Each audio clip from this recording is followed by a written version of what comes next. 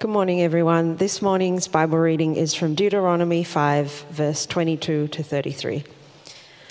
These are the commandments the Lord proclaimed in a loud voice to your assembly there on the mountain, out from the fire, the cloud, and the deep darkness. And then he added nothing more. Then he wrote them on 2 stone tablets and gave them to me. When you heard the voice out of the darkness while the mountain was ablaze with fire, all the leaders of your tribes and your elders came to me. And you said, "The Lord our God has shown us his glory and his majesty, and we have heard his voice from the fire. Today we have seen that a person can live even if God speaks with them. But now, why should we die? This great fire will consume us, and we will die if we hear the voice of the Lord our God any longer. For what mortal has ever heard the voice of the living God speaking out of fire, as we have, and survived? Go near and listen to all that the Lord our God says. Then tell us whatever the Lord our God tells you. We will listen and obey." The Lord heard you when you spoke to me, and the Lord said to me, "I have heard what this people said to you. Everything they said was good. Oh, that their hearts would be inclined to fear me and keep all my commands always, so that it might go well with them and their children forever. Go, tell them to return to their tents. But you stay here with me, so that I may give you all the commands, decrees, and laws you are to teach them to follow in the land I am giving them to possess. So be careful to do what the Lord your God has commanded you. Do not turn aside to the right or to the left. Walk in obedience to all that the Lord your God has commanded you, so that you may live and prosper and prolong your days in the land that you will possess." This is the word of the Lord.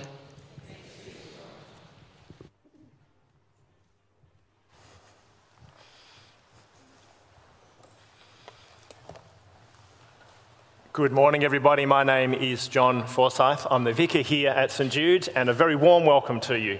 Particularly if you are new or visiting, we are delighted that you can be with us, and we do hope that you can stay to enjoy morning tea and indeed a well-cooked barbecue in the rain, so sausages be nice and clean. Here at St Jude's, we are in the middle of a series preaching through the opening chapters of Deuteronomy. And Deuteronomy is actually a sermon, or really a series of sermons given by Moses as God's people are about to enter the promised land. Now, one of the key things that the book of Deuteronomy does is to look at the really important question: how do we live in response to the glory and grace of God? How do we live in response to the glory and grace of God?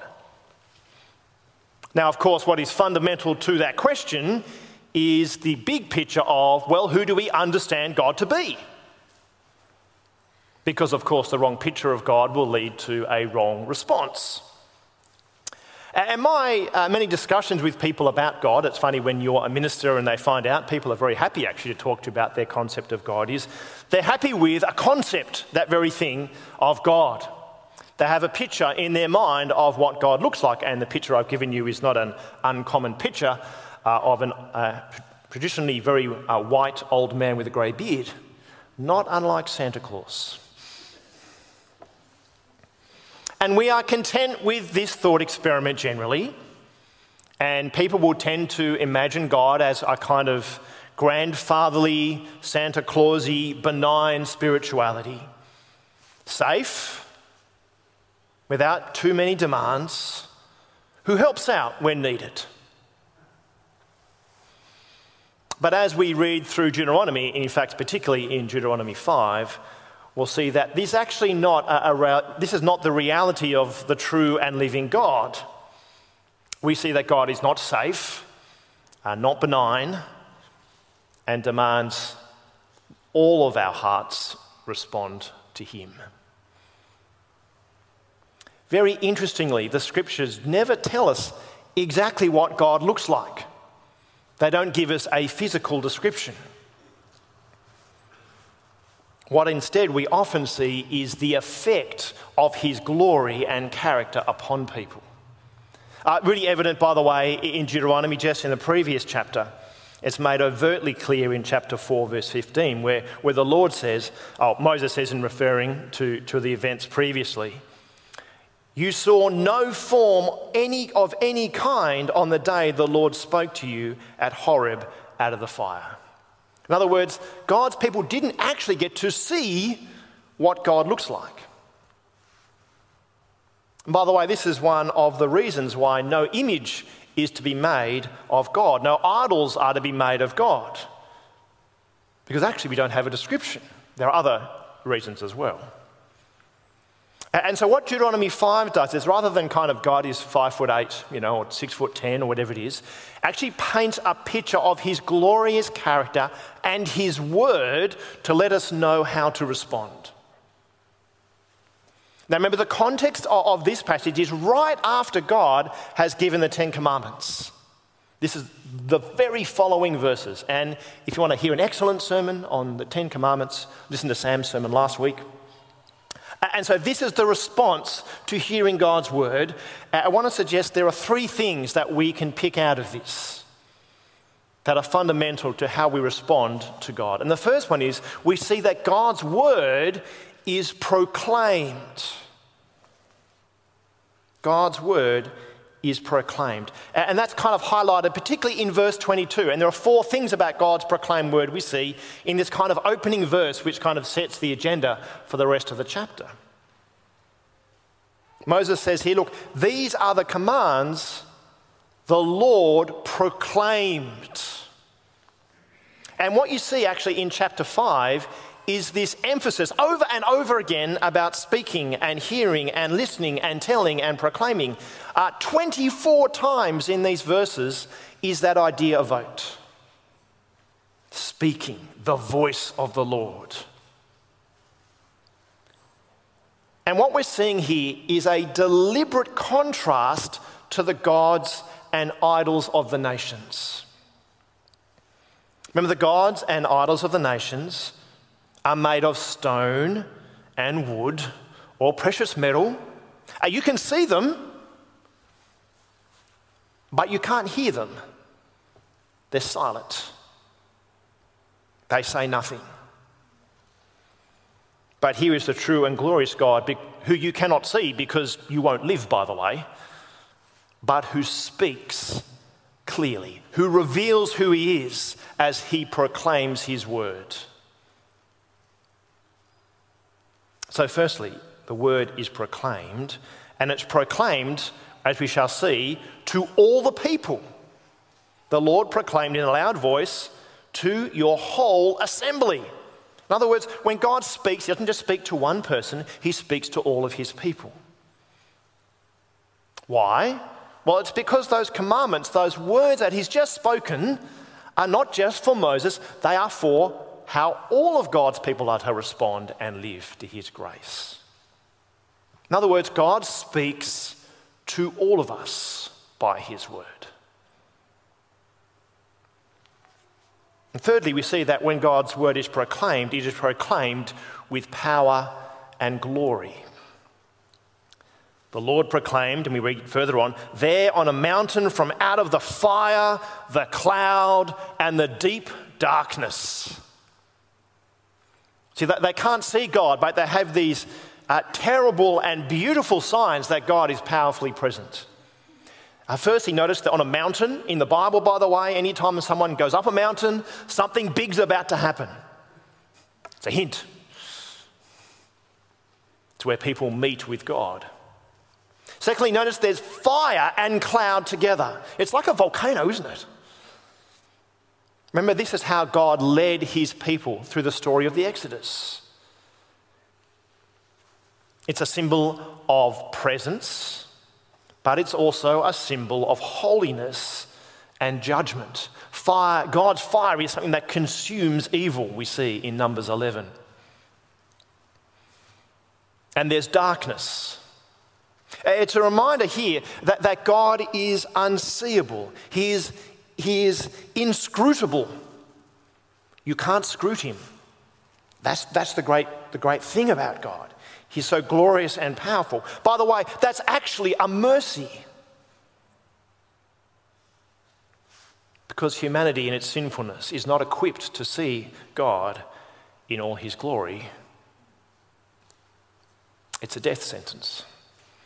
So it's actually an act of mercy that God speaks. And fourthly, as the word is proclaimed, we note that it's a word that endures. Notice that he wrote on 2 stone tablets and gave them to me. By the way, the text doesn't say whether it was kind of like commandments 1 to 5 on tablet 1 and 6 to 10 on the other, or was it 1 to 4 which are about God and about 6 to 10 which are about, or whether there's perhaps even the commandments are written equally on both, because that would be a form of a covenant treaty where each copy one goes to each member of the covenant. We're not told, but it could be one of those ones. But in either case, notice that it's on stone rather than clay. In other words, there's a permanence here. These things are to endure. It's not the post-it note version of God's law. Now, at our church, we have a very strict rule, I've been informed because I've broken it, that you're not to put blue tack signs on the wall. Why? Well, apparently they'll leave a mark. But they're the temporary signs, right? But if you look around, you can see we have stone markers in our church. Why? Because we want these things, and particularly to remember people, to have a permanence. And so we're being told overtly, God's word is not just a one-time thing, it's a temporary thing. No, there is an endurance to God's word that it endures forever. And so firstly, we see as we go through this passage that God's word is proclaimed with power and permanence. And secondly, what we see as we kind of told of this story is that God's word is glorious. Now, there's been a hint of this already, but it's mentioned overtly. In other words, as God speaks and proclaims his words, he reveals his glory, his godness. It says in verse 24, "And you said, 'The Lord our God has shown us his glory and majesty, and we have heard his voice from the fire.'" Today, we have seen that a person can live even if God speaks with them. The point being made at that's unusual. Now, the word glory means heaviness, weightiness, permanence, eternal. Everything else in comparison to it is light and flimsy and fleeting. Now, when I was back at university, I used to play, and you will agree this is an obvious thing, I used to play American football. I know you're laughing in agreement that in fact, I'm probably about 8 kilos heavier now than I was when I played. I played at the princely, glorious weight of 69 kilograms. There were members of my team who weighed 145 kilograms. For those not good at maths, that's more than twice my weight. And we would do tackling practice in training. And for some reason, everyone loved to go against me. There was a colleague of mine who played in the team, Manu. Manu weighed 140 kilos, so not the heaviest guy on the team. And we had a tackling drill where he had the ball and I had to stop him. And there were 3 cones marked out where he would run along, and at one of those cones, he would turn left and attempt to get past me. Manu went past the first cone, no change. Manu went past the second cone, no change. Now, of course, at this point, both Manu and I know what's going to happen. Third cone. He turns, heads straight to me, and runs me over. The only thing that was in my favour is, in the car crash that was my attempt to tackle him, I ripped a part of his sock off. And I waved it and said, "Hi, I've got your sock." at which point he turned around and tripped and fell over. And the whole team laughed. But that's a picture of someone coming into contact with glory. Manu was far more glorious than me. You see, because when something is big and heavy and glorious comes into contact with something that is light and flimsy, the outcome is obvious.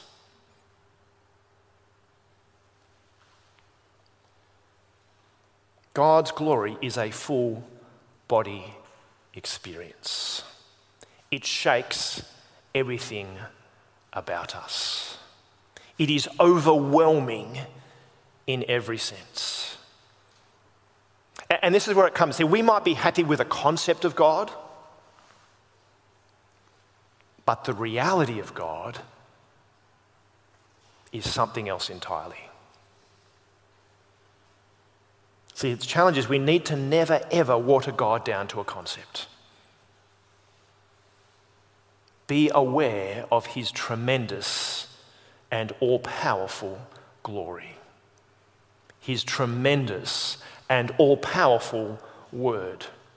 Because if God is just a concept, then we shape him. We are heavier than him. We are more glorious than him. We arrange him. We shape him. He's safe. It's our agenda. It's not God's agenda. But to have an encounter with the most glorious God who speaks means that God arranges us. He shakes us. He is heavier than us. It's his agenda. It's his words. God's word is glorious. And therefore we must respond in obedience. Well, thirdly, this means that God's word is both at the same time wonderful and terrible. It's wonderful and terrible. Let me explain why. Remember the context? God's just given the law, the Ten Commandments. And at one level, this word, this glorious word, is wonderful. Of course you should say, I should live like this. Can you imagine a world with no murder? And a world with even just no lying and no stealing, with a concern for justice, where people always love God and love their neighbour. That is a wonderful, beautiful, glorious picture. And we say, I would love to be a part of that world. It is wonderful. But at the same time, it's terrifying. It's terrible. Why? Because no matter how hard I try, I can't live like that. You can't live like that. Our world is a picture, a terrible picture of the fact that we don't live like that. It doesn't say, in breaking news, we continue our streak of no stealing for 2,000 years. Breaking news, no one's still been murdered and there's been no violence once again. If only that was the news, but it is not. And so God's word, God's law, is both something we can't live with and something we can't live without. We know it's worthy, but we know we're not worthy. And so his word is both wonderful and terrible. And we see this tension in the text. Verse 25, notice, it says, "But now why should we die? This great fire will consume us, and we will die if we hear the voice of the Lord our God any longer. For what mortal has ever heard his voice, or the voice of the living God speaking out of the fire, as we have, and survived?" Notice the tension between verse 24 and verse 25. Verse 24, "Today we have seen that a person can live even if God speaks with them." Verse 25, "We will die if we hear the voice of the Lord our God any longer." It's wonderful and it's terrible. So how do you solve this problem of a glorious God and an unworthy people? Well, the people actually propose a solution in verse 27. Did you notice what they suggest? They say, look, we need a mediator. Someone to stand between God and his people. A go-between. And so they say to Moses in verse 27, look, you go near and listen to all that the Lord God says. You take one for the team, Moses. You're qualified. Then you tell us whatever the Lord our God tells you, and we'll listen and obey. It's a safety mechanism, right? It's a good plan. In fact, verse 28 says it's a good idea. But there's a deeper problem. And the deeper problem is the heart of the issue. See, throughout chapter 5, there has been this unmissable emphasis on God speaking and his people hearing and obeying. God speaks, people hear, people obey. The Lord proclaims, you have heard the voice, you have heard the voice, you have heard the voice, you have heard the voice. As I mentioned, 24 times that is mentioned in a chapter. You cannot miss it. So why is there so much repetition of this point? The Lord speaks, you hear, you obey. The Lord speaks, you hear, you obey. It's highlighting the deeper problem. And the people are struggling to obey God and follow the law. It's not because they are hard of hearing. It's because they are hard of heart. In other words, it's not their ears, it's their heart that actually needs work. Did you notice what God says in verse 29? Oh, that their ears would be inclined to hear me. No, he says, oh, that their hearts would be inclined to fear me and keep all my commands always, so that it might go well with them and their children forever. When God says he wants it to go well with them, it's not just how we start our emails, dear so-and-so, hope your day's going well. It's trying to find a polite way of starting an email without sounding rude when you really want something. The Hebrew word there is about deep human flourishing, not just a little throwaway line in your email. Like genuine human flourishing. I want to flourish in all dimensions, says God. That's what I want.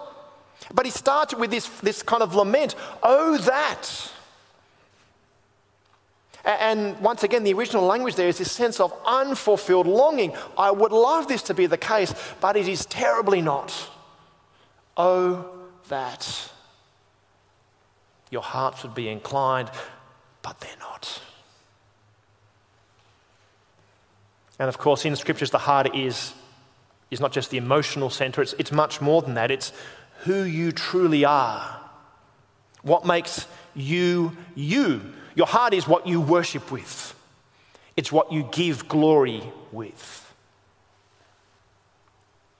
And when God speaks of fearing him, it's a reminder that God is not just a concept that we manipulate or control. To fear God is to express a deep and dependent sense of awe and wonder and love. To fear God is not to run away from him. To fear God is to realise he's the only one you can run to. In other words, to obey and to worship with all our hearts. That is what it means to fear God. Not run away, but run to. Why? Because he is not just God. He's not just the Lord God. He says time and time again, I am the Lord, your God. Once again, notice how many times he says, the Lord, your God. In chapter 5, 16 times. He wants to make the point again and again, I'm not just a God who's out there, I'm your God. I'm the Lord, your God. You are my people. It's relationship. I'm your God, yet your hearts long for something else. Oh, that your hearts would fear me. Why? Because I'm your God.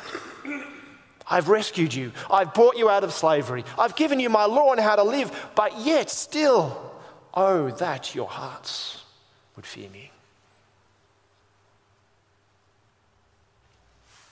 So what do we do with our hearts? Well, the world has a great option. It is you follow your heart. This is the Oprah Winfrey, right? You can do everything, just follow your heart story, right?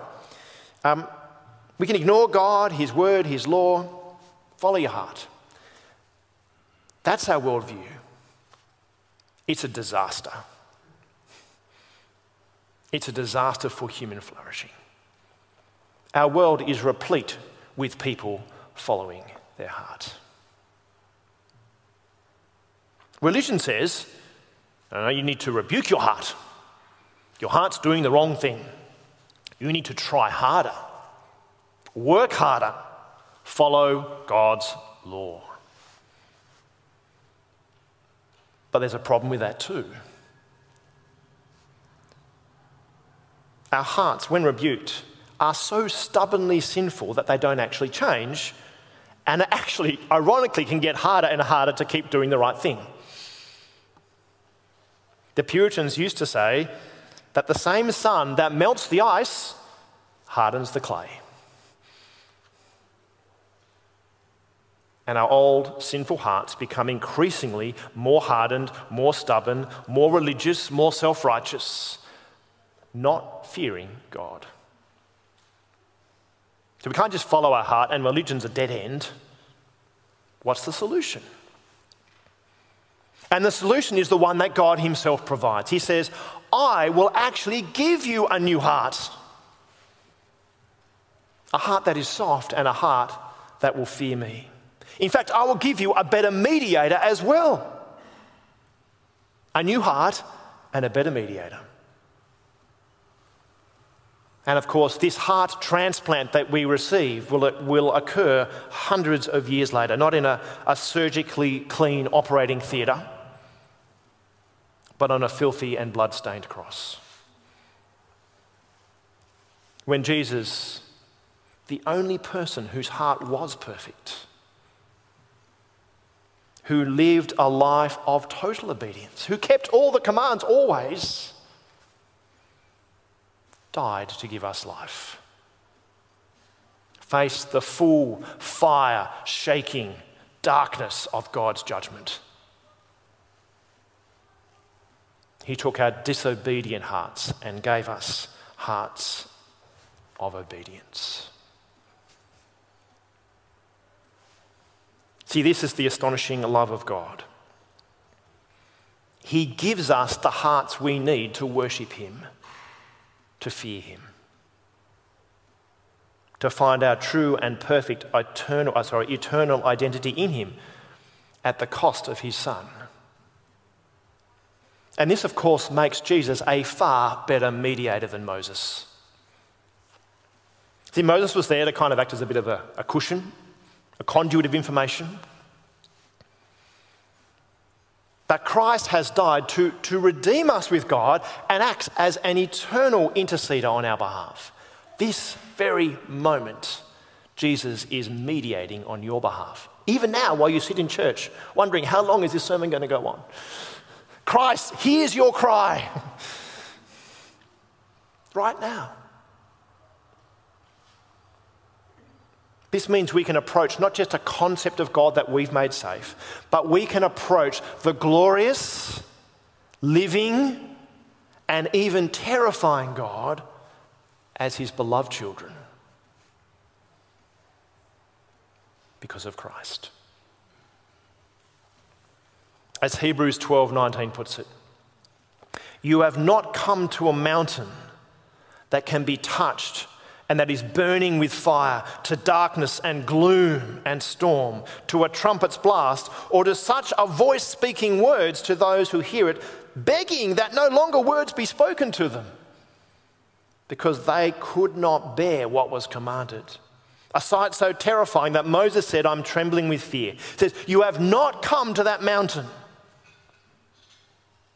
You have come to Mount Zion, to the city of the living God, the heavenly Jerusalem. You have come to the 1,000 upon 1,000 of angels in joyful assembly, to the church of the firstborn whose names are written in heaven. You have come to God, the judge of all, to the Spirit of the righteousness made perfect, to Jesus, the mediator of a new covenant, which is purchased by his blood. That is the great and good news, that we can approach our great and glorious God who gives us his word. Let me pray that we would do so with thankfulness.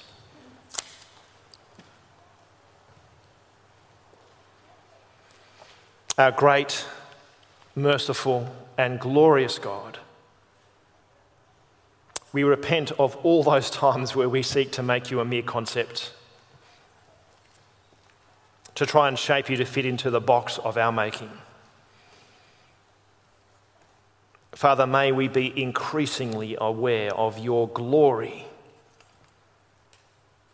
your power, your might. We thank you that you are a God who in your mercy has spoken your glorious word. May we respond with humility to a word that is both wonderful and terrible, knowing that our hearts, as sinful as they've been, have been washed clean by the blood of Christ, who now intercedes for us, and in whose name we pray. Amen.